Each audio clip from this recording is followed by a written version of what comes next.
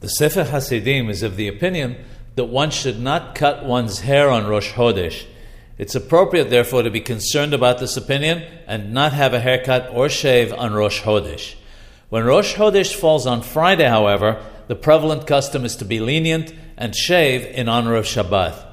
It states further in the Sefer Hasidim that one should not cut one's nails either on Rosh Hodesh, and many are strict to follow this opinion. However, if one's nails are long so that they protrude over the flesh, they should be cut even on Rosh Hodesh.